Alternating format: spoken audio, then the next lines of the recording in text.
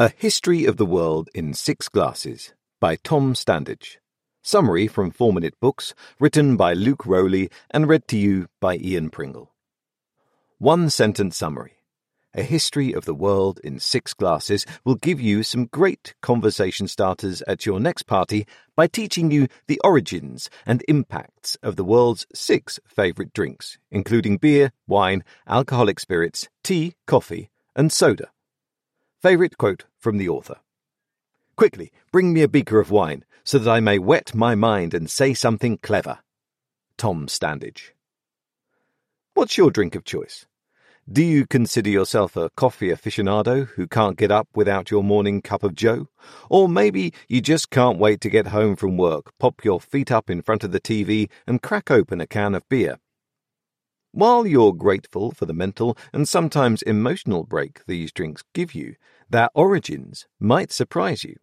And you might not know it, but the little cup of coffee or bottle of beer you hold has had a significant impact on history also. That's what Tom Standage's A History of the World in 6 Glasses is here to teach you all about. You'll find out the steps to discovery and development for each of these 6 drinks, as well as how they were drunk. Standage will also teach you the amazing changes these glasses brought in the course of human history. Here are the 3 most interesting lessons this book taught me about drinks. 1. Beer is much older than you might think and had a major part in the move of our ancestors to farming instead of hunting and gathering. 2. The Middle Ages brought the existence of coffee, which was originally most useful for intellects like scientists. 3. Coca-Cola's original purpose was medicinal, but Americans began drinking it for pleasure and it quickly spread worldwide. Grab a glass and get ready to learn about your favourite drinks. Lesson 1.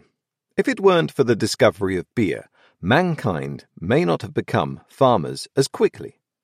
So, you might like beer, but do you know who invented it and how? The truth is, this influential drink wasn't invented, but instead discovered. To learn how, we need to take a look all the way back to about 10,000 BC, or the end of the Ice Age. The location is the Fertile Crescent, or what we now know as Egypt and the Middle East. The people at this time and place are producing cereal grains in large quantities. They found that malt came from soaking grains in water. Using this malt to make gruel and giving it a few days to ferment turned it into a drink that was fizzy and intoxicating. The taste of and feeling people got from this new drink made them want more of it. This is where the desire to settle and eventually begin agriculture began. Hunting and gathering didn't allow humans to store food very easily. But as their want for beer and other grain products grew, the desire to have grain constantly did also. Not long later, mankind made the discovery that storing grains let them have a constant supply. Farming quickly became more popular, and so did beer. Eventually, the drink became a symbol of hospitality and civilized life. If it weren't for this influential drink, the growth of Homo sapiens may have taken a lot longer.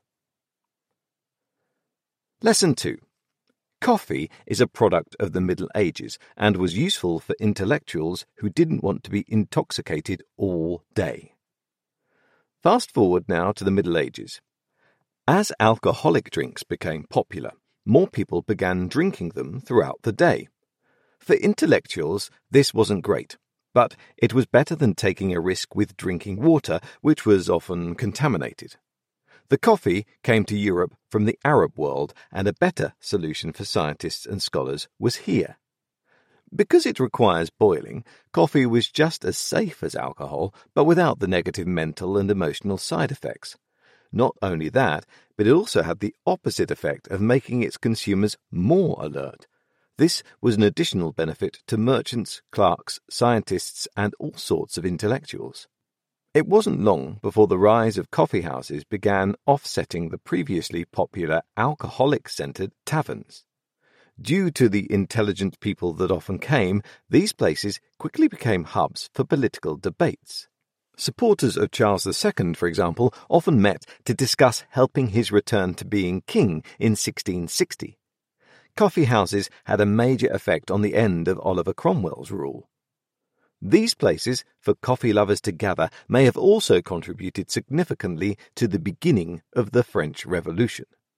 Some say that the conversations in coffee houses made such an impact that they were the entire reason for the fall of the French monarchy.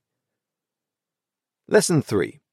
Coca-Cola was originally medicinal, but its use as a refreshing drink spread rapidly after Americans began drinking and sharing it regularly. Joseph Priestley was a British clergyman and a scientist who was the first to discover how to dissolve gas into water. He used this invention to create the very first carbonated soda. Because Priestley's new product was similar to spring water, people first used it for medical purposes. But citizens of the United States began drinking it because of the unique taste.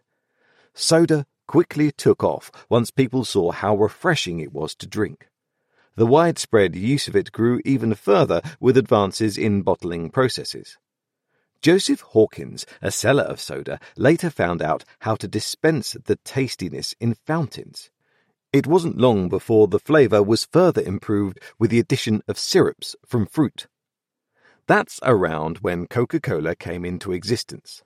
A Georgian pharmacist by the name of John Pemberton was experimenting with coca when he first created the drink we all know now. Initially, he included alcohol, but changed course after the Prohibition movement began to grow. Coca-Cola's popularity internationally began after World War II, when American troops took it around the world with them. The company used this as a marketing opportunity, declaring that anyone in uniform got a bottle for just 5 cents. Not much later, they built bottling plants in other countries. After the war, control of these were given to locals. The sensation continued to grow rapidly into the giant that we know Coca-Cola to be today. A History of the World in 6 Glasses review. While I found A History of the World in 6 Glasses interesting, it was a little difficult to relate to because I don't consume any of these drinks. It was fascinating to learn their true origins, though. It was also enjoyable to discover the hidden effect these drinks had on our society. Who would I recommend The History of a World in 6 Glasses summary to? The 29-year-old coffee lover who is curious about its origins and effect on humanity. The 54-year-old that can't go without their Diet Coke and doesn't know where it came from. And anyone who likes to drink beer, wine, alcoholic spirits, tea, coffee, and soda.